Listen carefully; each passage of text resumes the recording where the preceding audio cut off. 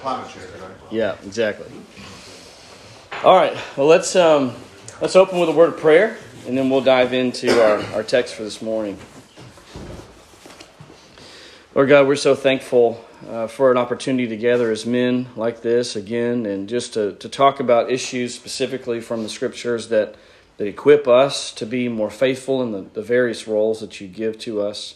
We ask, God, that you would help us to lead well in the different areas of life that have been delegated to us. Help us to lead with the character of Christ so that the gospel is clear in and through us to our families, to our wives, to those that we work with, to those we interact with in church.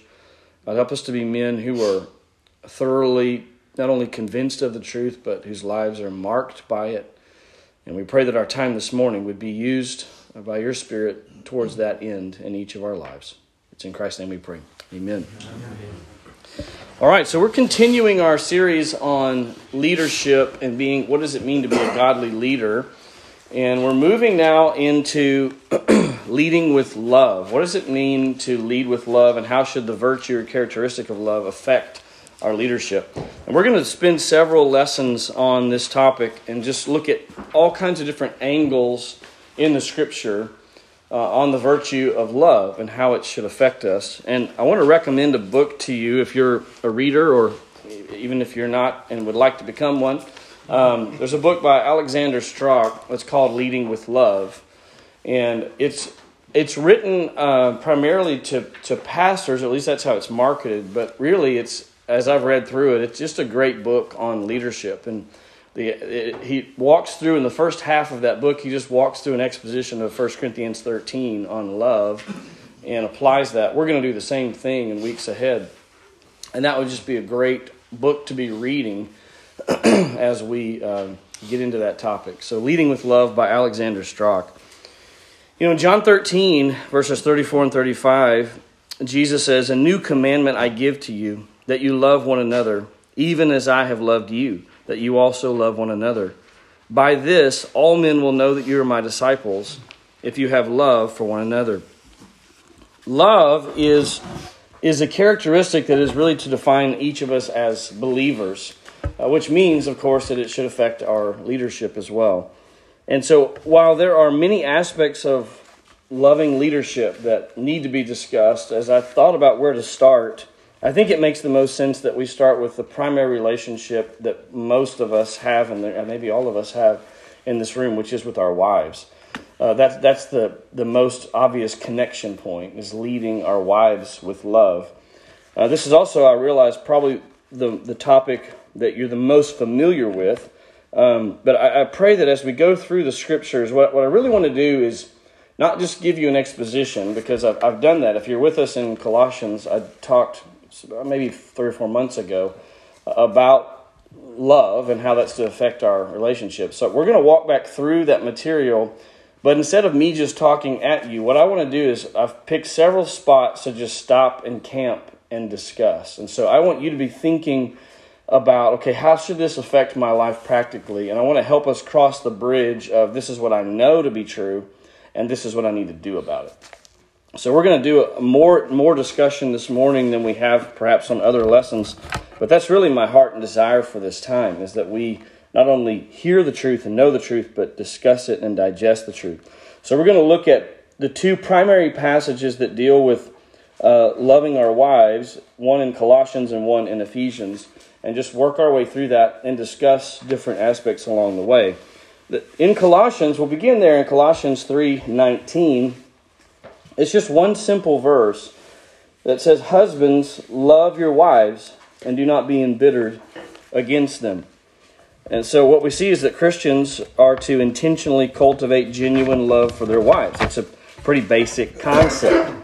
And he gives two commands here, but we're just going to deal with the first command. Husbands, love your wives. I think we all understand that love is to be the hallmark of the Christian husband. And I think our temptation is often to think, especially for our wives maybe, to think that we get the better end of the deal when it comes to roles in marriage. All we're told to do is love our wives. They're told to submit to us.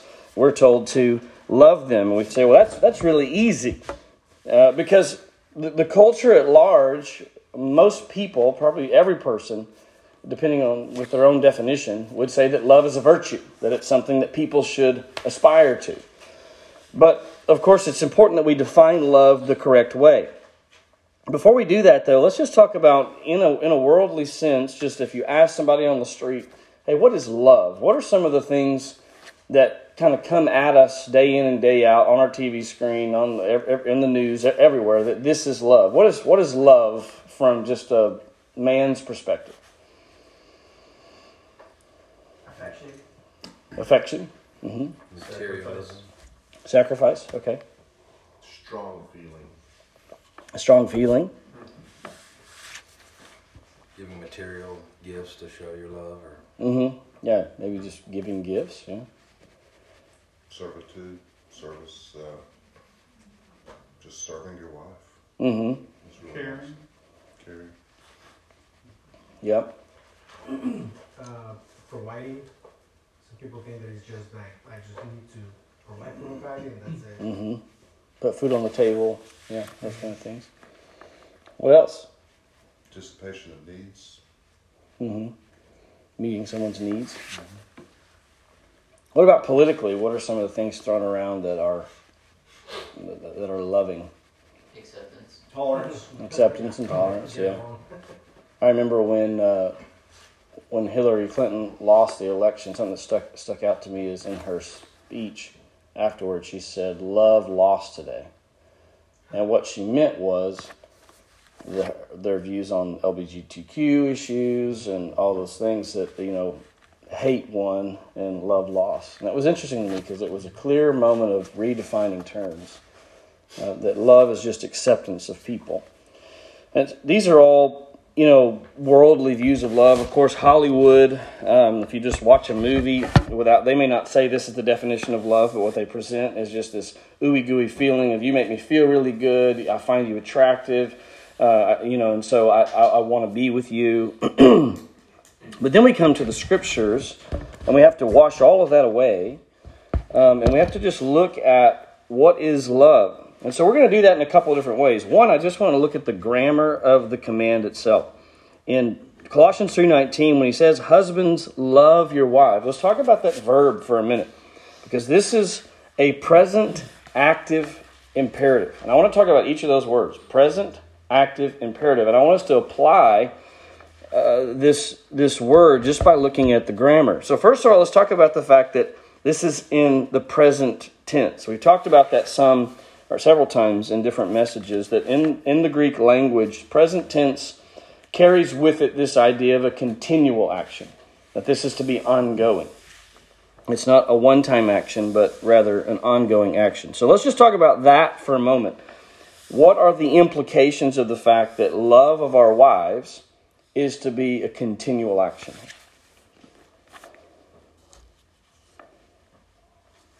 I stole this from the guy that did my premarital counseling. He said there are no more well-thens, meaning they stepped on my toes, so I can say, well, then I'm going to step on your toes. Mm-hmm. There are no more of those. So it's always, regardless of the pros or cons of my scenario. Yeah. you don't return to sin with sin. Yeah. There's obviously going to be times that come along that make you, or you don't feel like you want to do that. Right. Yeah. Till death do us part. You're going to go through seasons of life as you age that you're going to be different, and it's. Yeah. You keep no records of wrongs. Mm-hmm. I think that's all these are good. They're coming together. I think I want to hit on what Wendell said just for a moment, because I think if you take a worldly definition of love, that love is a feeling and you give me that feeling and so I love you, and then you hit these different seasons of life where life is different, or maybe obviously our bodies change, or sometimes even maybe our views on the situation may change as we grow and mature. What happens if our definition of love is you make me feel a certain way, and then you change? What's the logical conclusion? The worldly conclusion. Cash it in and Yeah. move on. Yeah, I'm not in love with you anymore. I fell out of love, right? We fell in and now we've fallen out. And so this present tense reality of a continual nature of our love does require and demand that we're going to love our wives through every season of life, till death do us part. As well as we're not going to keep records of wrongs, and we don't ever have a justification to say, well, you did this, and therefore I'm going to withhold love from you. Not only that, it's active. Remember, we have different voices. We have the passive voice, where something happens to us.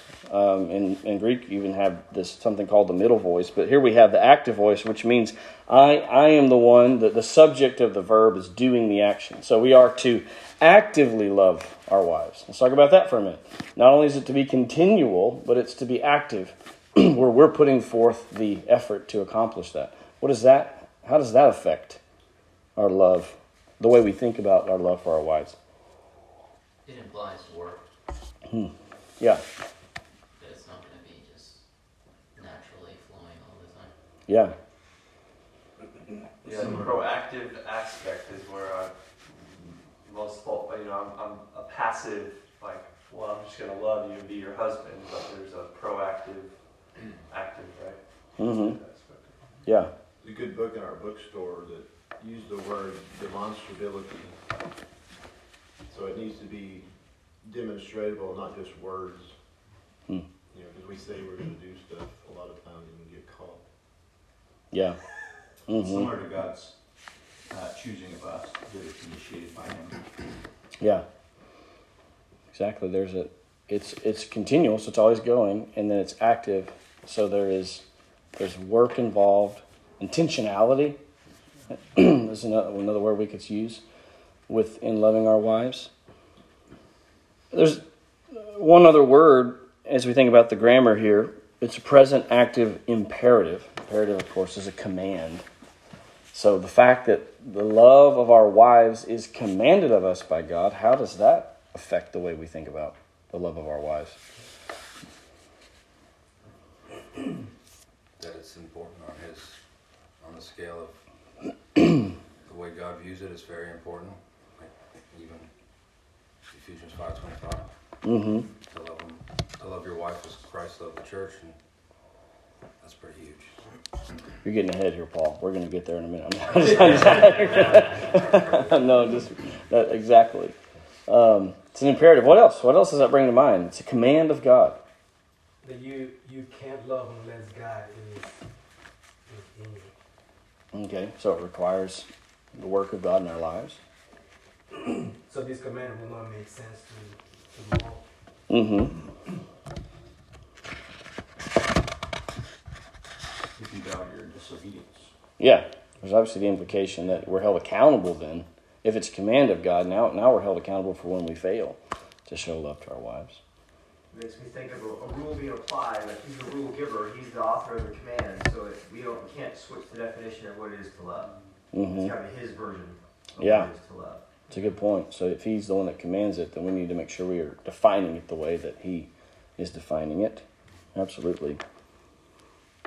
I think it also just reminds us that it kind of seals the deal that love must be more than just an emotion, a feeling a certain way.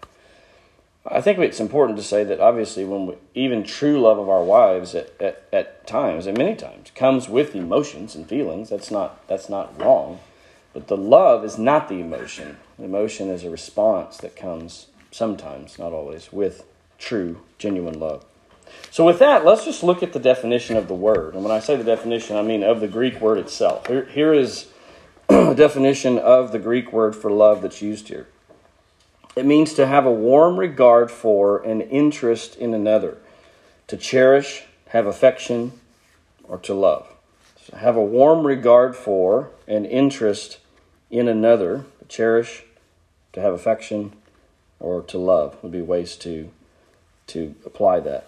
So let's think about that for a minute. If the word itself means to have a warm regard for a person, to take interest in them, to cherish them, to have affection for them, what are the implications of that for our wives, and what love looks like if we're to continuously choose as a command of God to have a warm regard for and interest in our wives? What are your thoughts on how that makes us think about our role as husbands? It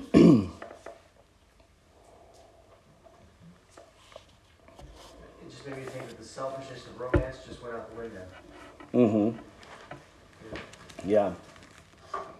Mm-hmm. Just see, I'm kind of stuck on the different Greek words for love. This wouldn't be agape love. It is, yeah. It is agape love. So In this case, it is. And with that, you have to... So there are several words in Greek for love. And there are times where they're used very specifically to talk about different kinds of love, whether it's brotherly love or a sexual type of love or sacrificial love. But we also have to be careful because they can be used interchangeably at different times. And so they're not a hard and fast... Don't think of them as hard and fast concrete. When I see eros or whatever, it's always this. Or when I see phileo, it's always this. It really comes back to the context. And so we'll talk about the context here because agape is also the word that he'll use in Ephesians. And we'll go to Ephesians here in a minute. But as far as just the defining of the term itself, it's to have a warm regard for and interest in another. But what's interesting is when we think of that, because you can hear that word warm regard or interest in and kind of think, well, isn't that kind of the emotional side of love? But really, when you think of it as a command, it changes things. Because now we're talking about you're commanded by God to actively, daily choose to have a warm regard and interest in your wife. That's different than, wow, you're so pretty and wonderful, it's making me want to have a warm regard and interest in you. It's saying, no, I'm committed to think of you in this way every day, all day. Even when your actions or whatever, as we age and our appearance changes, if those things are not in and of themselves always drawing me to have a warm regard for you, it doesn't matter. I think the end of the verse is showing a temptation that you could become bitter if you're not actively choosing to love in that way, in the definition. Mm-hmm. Exactly. It's the opposite. And it does help bring some clarification. Yeah. Because do not become embittered against them. You have a choice. Right. You can choose to take it personally, or you can look at it if it's your wife telling you, she means well for me. Maybe I need to think about this. Yeah. Or what if she doesn't mean well for you? I mean, seriously. So I think it's really helpful because I think there are times where our wives maybe say something and it hits us the wrong way and they legitimately love us and they're trying to help us. And then there are some times where they just sin against us because they're sinners like we are. And I think this helps us on both sides. Have intentional, active, daily, continual warm regard and take interest in her, cherish her, have affection for her. That's what it's saying. So when we start to think of it that way, it really puts it into motion for us. And this is what I think, here's a key concept we have to keep in mind. The roles that God gives us in marriage for husbands and wives, they are not dependent on one another. They're independent. What I mean by that is, I as a husband, you as a husband, are called to love our wives in this way, regardless of how well they are doing at submitting, loving, and respecting us. She's called to submit to love and respect, regardless of how well I, in a given moment, am showing unconditional love to her. I think it's so helpful for us to separate those things because even without being taught this, just kind of innately, we walk into marriage with this give and take mentality. Yeah, I'm going to love you unconditionally and actively, and you're going to submit to me and show respect to me. And then all of a sudden when on a given day or a given moment that doesn't happen, I feel this justification. Well, then I'm not required in this moment then to show you this kind of love. That's an unbiblical idea.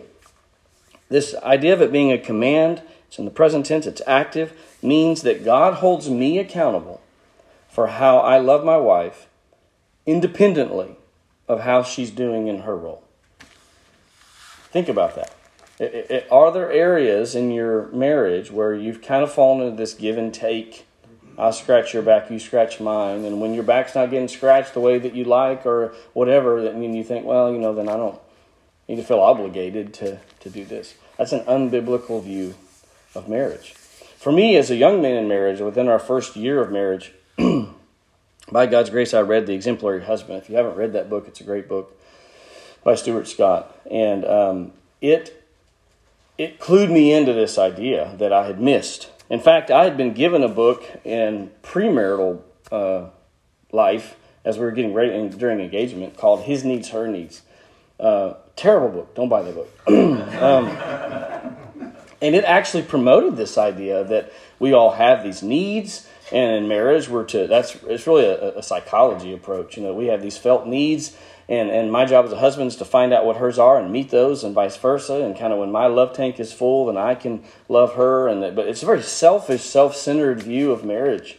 It's not the biblical view. But that's how I was coming at it, trying to be a biblical husband, thinking this is how it's done. And I'm like, man, something's not right. And then reading that book, it's like, oh, God holds me accountable to be this kind of husband independently of my wife.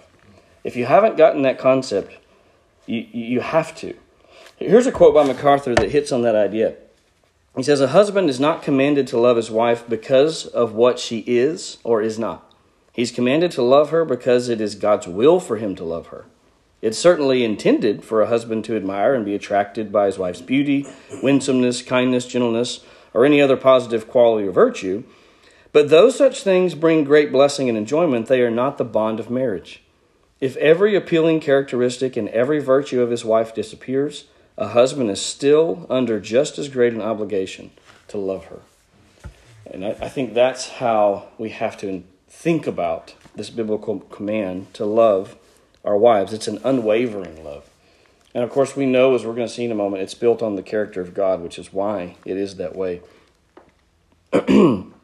What's interesting here is that the command that he gives to wives in the previous verse to submit to husbands, that would have been very normal in the culture. Everyone would have understood that and thought of that as, yeah, that's right. This idea of husbands love your wives unconditionally, not so much. This would not have been the cultural understanding. Douglas Moo says this. He says, requiring wives to submit to husbands, as we've noted, matches widespread Greek and Jewish teaching about marriage. Requiring husbands to love their wives does not. And so Paul is going against the grain, and he's saying, look, if you want to be a biblical Christ-like husband, men, yes, she's to submit to you, but it's to be in the context of love. Genuine, unconditional, everyday love. That is to be our role and responsibility as husbands. By our love, we are to make it easy and enjoyable for our wives to submit to us and to respect us.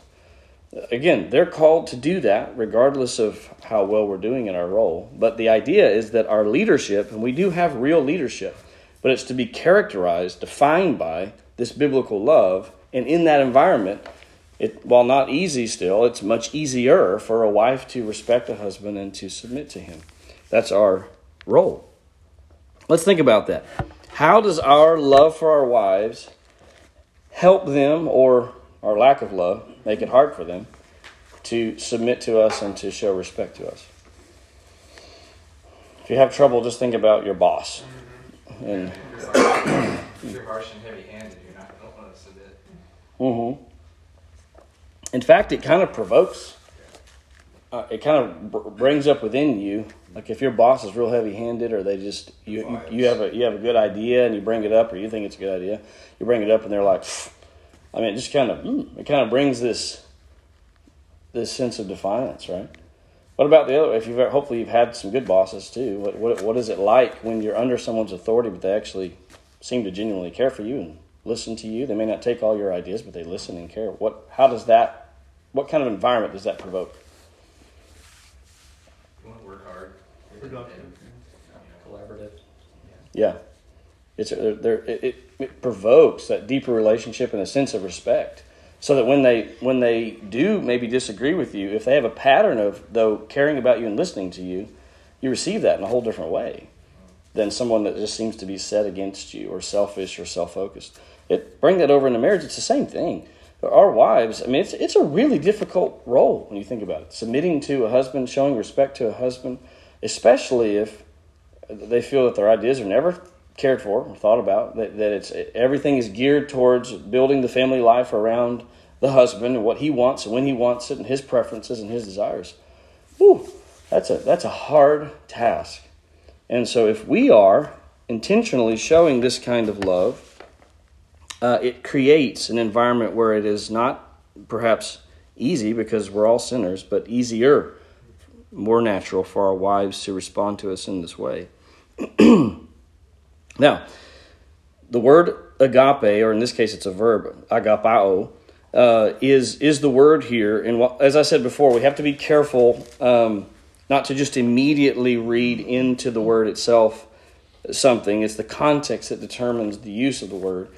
But as I said, it's also the word that's used in Ephesians, which is where I want us to turn our attention now, because Ephesians does shed light on this word. Obviously, in Colossians, it's pretty brief. Husbands, love your wives and do not be embittered against them. Ephesians fleshes that out more fully. In Ephesians 5:22, he begins by giving the wife her role.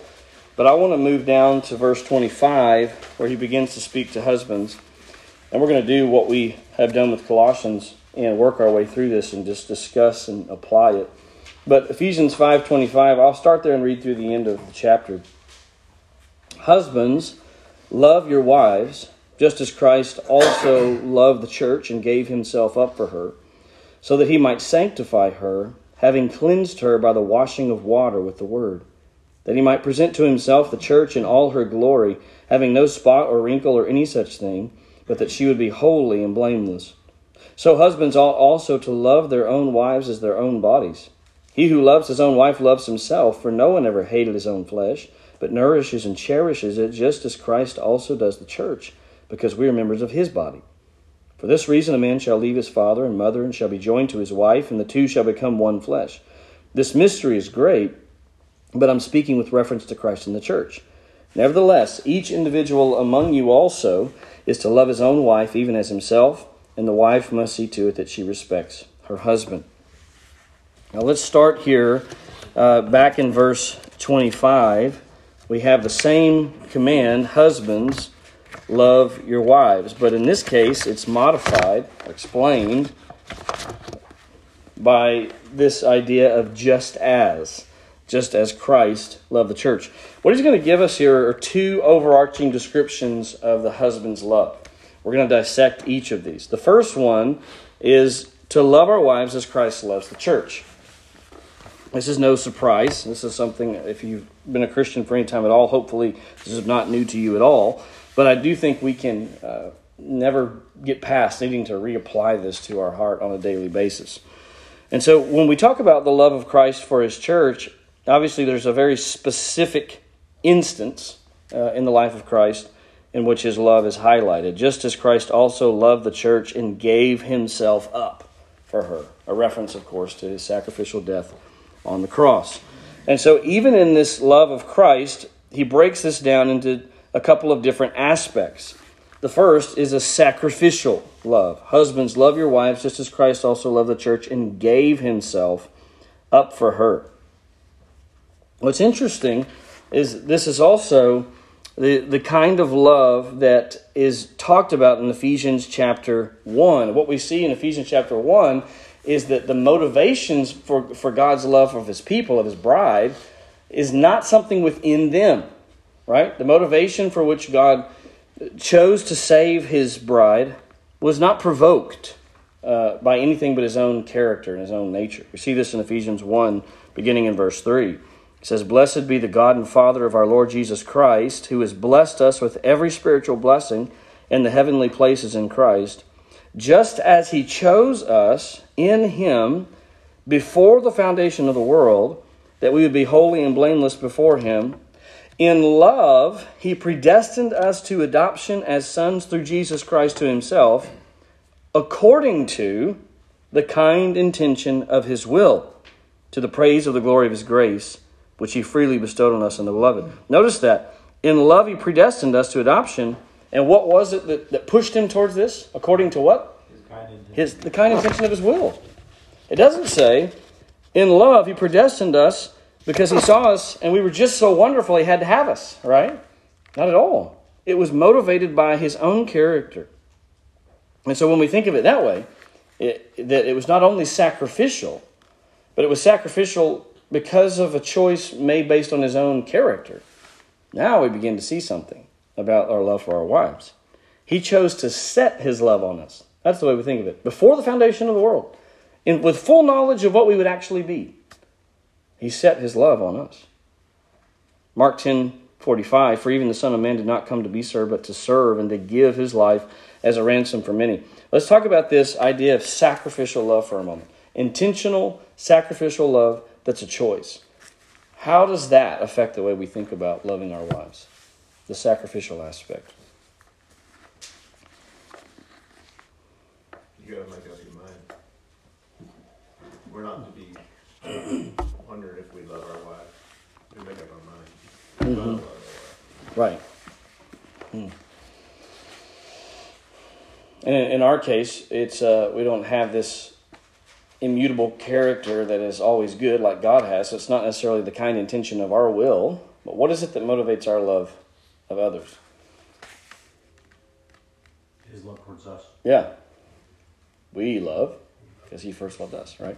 So it is this perfect love of God that is to be what motivates our love, our sacrificial love of our wives. As you think about sacrificial love and thinking about your own marriage, I mean, what does that look like to sacrificially love our wives? Giving up my first choice on what we need to do. Yeah. Laying down our preferences for her benefit. It operates off the presumption that you actually know what your wife's preferences are. How could we know? How would we know that? There are lots of quizzes online.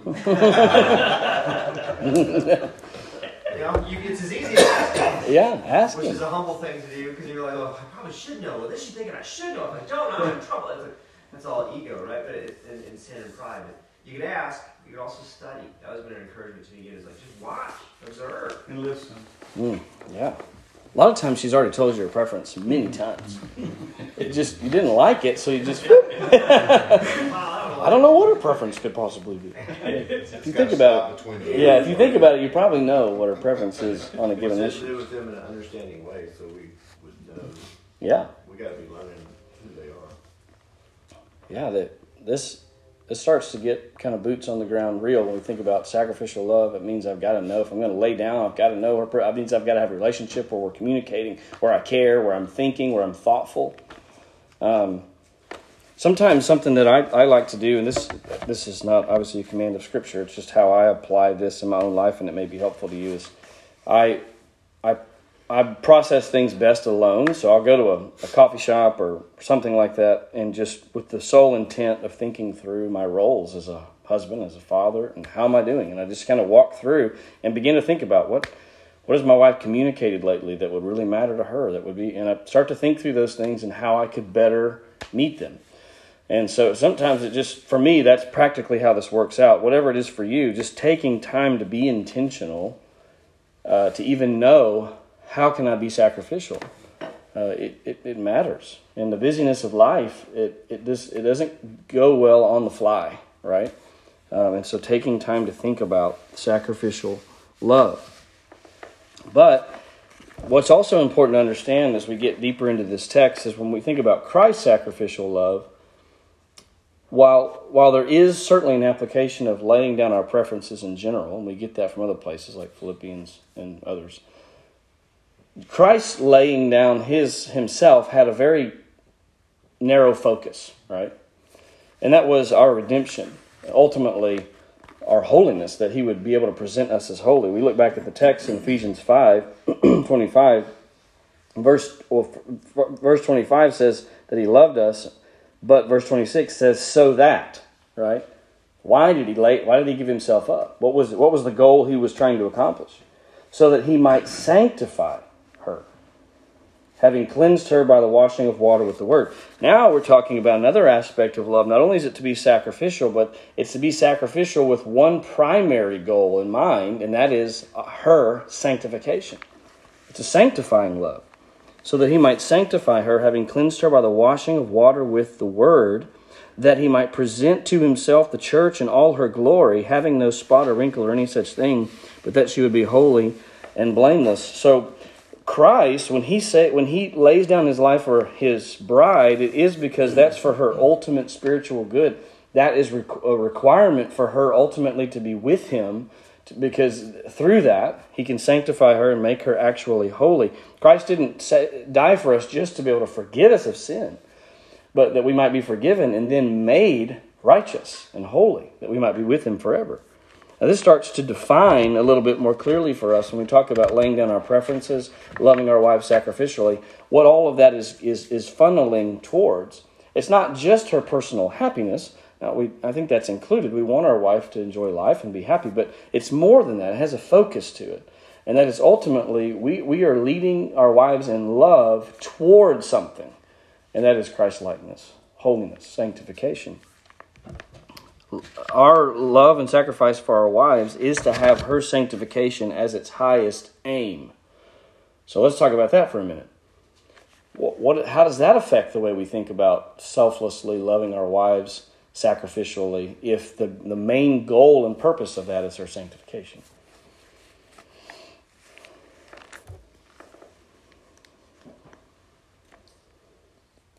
I think the priorities of the family, right, affected. Yeah. We involve ourselves with. Absolutely. It also made me think of that's one thing to set my preferences aside when I enjoy the outcome of the conversation in doing that.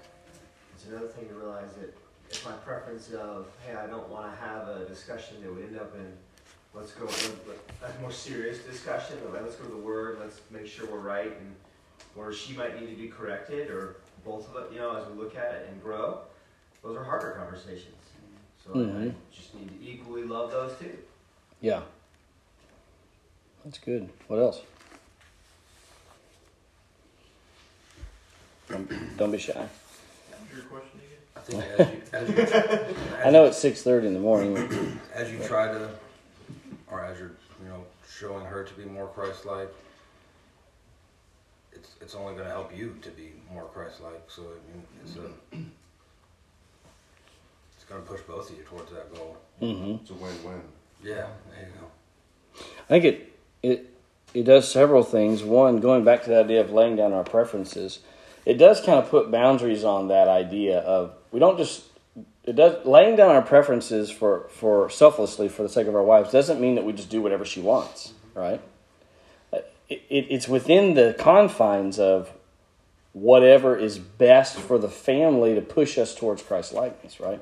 So if there was something our wife desired that deterred ultimately from that end goal of sanctification, then that's where our leadership kicks in of lovingly, kindly, but directing back to say, we can't do that because it would detract from that. So our leadership and even laying down our preferences is within the confines of the ultimate goal is her sanctification. But here's the problem. Do we have any power to actually sanctify our wives? Nope. Zero. I can't even sanctify myself, right? The God has to do that work. Now, it is true that we are to be active in that and giving our best effort towards sanctification, but at the end of the day, if fruit's produced, it's got to be God doing that. And so as we think about if we're to emulate Christ and our wife's sanctification is the highest aim of our love, we have an issue because we can't produce that within her. But what can we do? Let's go back. What is in Scripture, it's even here in this text, what is the primary means that the Spirit uses to sanctify His people? His Word. Right? And He says that here. That's what He's doing. He says, so that He might sanctify her, verse 26, having cleansed her by the washing of water with the Word. Right? That's what Jesus is doing through the Holy Spirit. Is He is washing His people with the Word, day in, day out. As you read the Word, as you apply the Word, as you meditate on the Word, He is sanctifying you through the work of the Word. So, how does that then intersect what can we do as husbands in that process of our wives being sanctified? Pray for Prayer, yeah. Scripture reading. Yeah. Using the Word to enhance the marriage. If that is the primary tool, then we ought to be, in recognition that God is the one doing the work. We pray for her, and then we bring the word to bear in our relationship, right? Also, our leadership. It ought to be really clear to our wives that our leadership is not based upon our own innate knowledge or experience or whatever as a man. It's based upon our knowledge of the truth. But the Bible says this. So that's what our household's going to do. As for me and my house, we will serve the Lord. We're going to know the Word. That also brings a lot of confidence to a Christian wife, of course, that, okay, I can trust, I can get behind this leadership because it's not just willy-nilly or based upon his own knowledge that he has or his own thoughts. My husband is showing me that his leadership of a family is through the Scriptures. So just talk about practically, in your relationship, you're talking with your wife, issues come up, something she's struggling with, whatever. What does it look like to use the Word of God as a tool in our relationship to promote sanctification? What are some examples of how that might look on a daily basis? Actually turning to the Scripture and setting that as your standard and not some other thing. We had a little thing that came up recently about head coverings. So knowing that, like, okay, let's look at what the Scripture says about head coverings instead of, well, our church, the women don't wear head coverings. This church, women wear head coverings. Yeah. Making it just some opinion or right. But actually turning to the Scriptures always as our standard. Yeah. Physically open the book. Like a daily devotional that you two take in. Yeah. That's a great idea. Yeah. We've started something a few years ago. Every Monday morning at breakfast, we review the sermons. Mm-hmm. Go over, hey, let's discuss these applications. And yeah, that's a great idea. Helpful. Really good. Accountability, I think, is helpful too, both ways. Like with our wives, if we're not studying something together, someone mentioned devotions. That's been helpful for me, and I hope for her as well. Just sharing our time in the Word with one another, I guess, or that makes sense. It's not just did you read, did I read? It's what did you take away? Yeah. That's the most helpful ones. Yeah, I think it's mothers making sure you give them time to be in the Word too. Like yeah. When we get up, kids are up. It's easy for me to go to my office and get my reading done, but craziest of life has already started for her. Yeah, blocking that, prioritizing it, and giving her the space to do it. Yeah. What else? Keep going. These are good. Prayer together has been really good for me and my wife. It's new for us, and it's been so joyful to be able to do that. And her actually reminding me, hey, let's go pray. Lately has been really, really sweet. It's wonderful.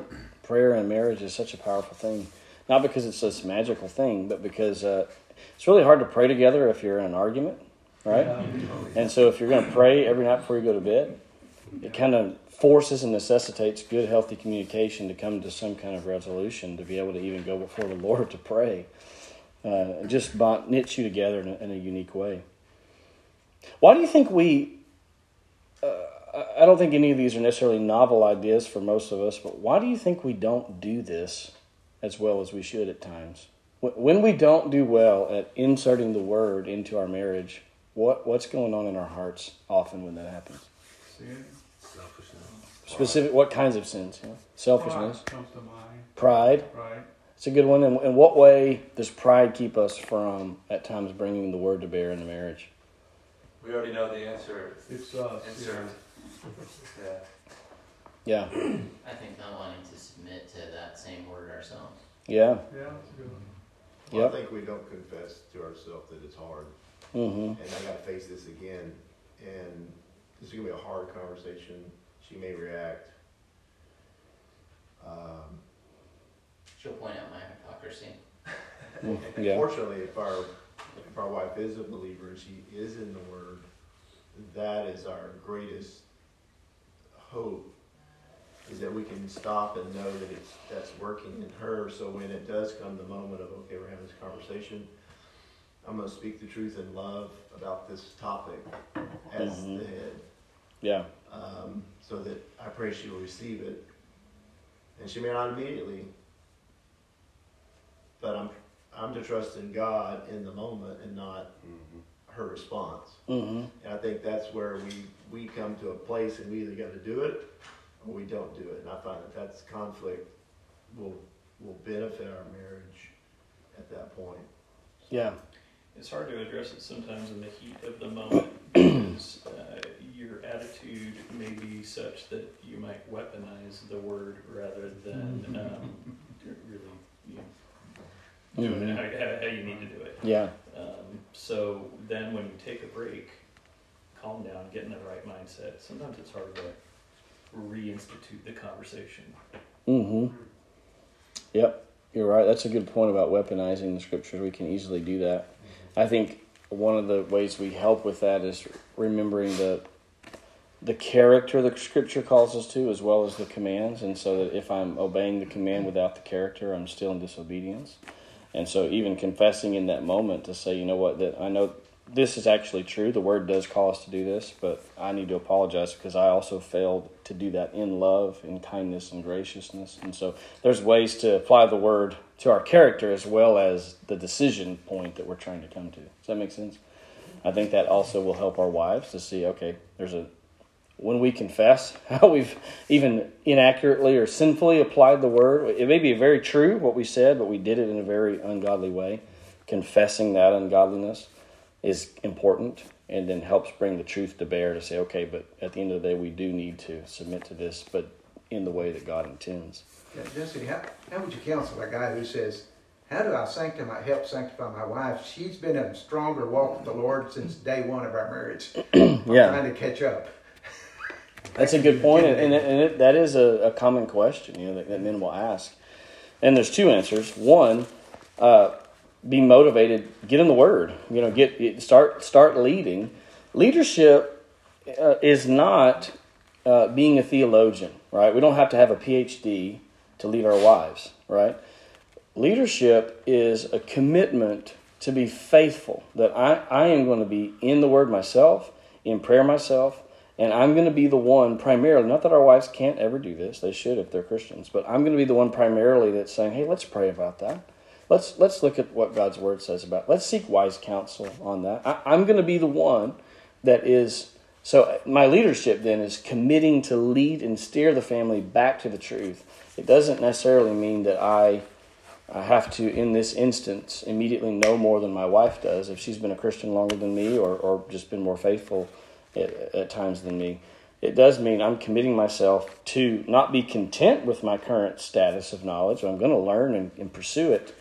But really, leadership is that bringing the family back to the things that the Scripture says matter most. We're going to pray together. We're going to pursue the Scriptures together. So that's how I would answer it. That you don't have to wait until you can quote Grudem's systematic theology verbatim to lead. Leadership is not get up and follow me. We're going to go to the Word. If I don't know it's also the humility to say, I was with that pride comment. I think sometimes for some guys in the situation Wendell just brought up is the pride aspect is they don't want it to be clear that they don't actually know what the Word says about that issue. So they don't want to bring it up because it's going to highlight that they don't know what the Word says. Instead, the humble response is, I know the Word is sufficient for life and godliness, so it must speak to this in some way. I don't currently know what that is, but I'm committed to go find out and then bring that to bear on the family. That should be our disposition. Does that help answer your question? But that is a common question. I know my own, someone close to me recently got saved later in life after having been an unbeliever into his 60s and married unequally yoked for the bulk of that time. His wife got saved early on. So she's lived in this situation. She's followed the Lord for 30 years, and he's just now come to know Christ. And so we're talking about this idea of leadership, and he's like, I feel totally inadequate. And I'm like, well, the truth is we're all inadequate, no matter how long we've been a Christian. And so we just talked about, you can be the one that says, hey, we're going to read together, we're going to pray together, we're going to consult the Scriptures, and you can still lead your wife, even though she, at this moment, has more knowledge than you do of the Scriptures. So I think keeping that in mind, that I bring that up because we can talk a lot about laying down our preferences and things like that, and we can do a lot of that laying down our preferences just to kind of pacify our wives or give them what they want. but without this overarching goal of bringing sanctification into her life and into mine. And that's a different goal, right? I do think it applies to things like, where do you want to go to eat? I want to go where you want to go. Or what do you want to watch on TV? Let's watch what you want. It does apply to those things. But the overarching goal in our life is that she would be more like Christ. When we come to our dying day, we want to be able to say that my wife is more like Christ because she was married to me than she would have been if she wasn't. Not the other way around, right? That I was, by God's grace, a tool towards her sanctification, not a detraction from it. So let me just ask, these are not for discussion, these are for heart application questions. But for example, when's the last time your wife caught you reading the Bible? When's the last time she walked in on you praying? When's the last time you suggested to her or the family to stop and pray about a matter or discussed a topic of Scripture that was not provoked by them, but that you took the initiative towards? When's the last time y'all had an issue to discuss or a situation in your marriage and you said, you know what, let's look together at what the Scripture says about that issue? Is really what we're asking is your wife in your marriage, is she spiritually growing in Christ because of the influence you have in her life? Or is it either neutral or negatively drawing her away from those things? If Jesus died so that his bride would be conformed to his holiness, then we need to take this seriously. That this is, if we're imitating his love, sacrificial, sanctifying love, then this has to be our goal as well. This is really what loving leadership boils down to. It is faithfulness in pursuing the Lord ourselves and then lovingly encouraging that within our wives and children in their lives. It's really not brain surgery. So let's talk just a moment about this, because I think sometimes we boil our spiritual leadership in the home down to having family devotions. Like, well, we'll have a family devotion and then check, I'm leading my family spiritually. And I think family devotions are a tool. Some of you even brought up how that works in your home, but they're a wonderful tool. I'm not knocking them. I think we should be in the Word with our wife and our kids. Absolutely, we should be talking about those things. But if we then go on after that 15-minute discussion and undercut all the things that we just said by our lack of following Christ in our character, then we've just done a lot of damage, right? We've just told our wife and kids, this is the standard. Not that we'll ever hit it perfectly, I don't mean that. But if we just sort of disregard it and then live hypocritically, we put this dichotomy before our family of you say this and you do this. And so our spiritual leadership requires an actual pursuit of Christ, right? Not just checking a box of, I'm going to have this conversation because I'm supposed to, but that they see a humility, repentant lifestyle, right? You're going to fail, but how do you respond when you fail? Is there a humility? Is there a confession of sin? Is there a commitment to get back on the horse and run hard for the Lord? So think holistically about your life, and it will include these moments of discussing the sermon at the breakfast table or sitting down with the kids and reading through Proverbs or whatever it may be. But it goes beyond that into the sacrificial love we have for our wives throughout the day. Now, there's one other aspect he mentions here. We're nearing the end of our time, so I'm just going to introduce this. But the second description he gives here is to love our wives as we love ourselves, verses 28 to 30. Go back to verse 28. So husbands ought also to love their own wives as their own bodies. He who loves his own wife loves himself.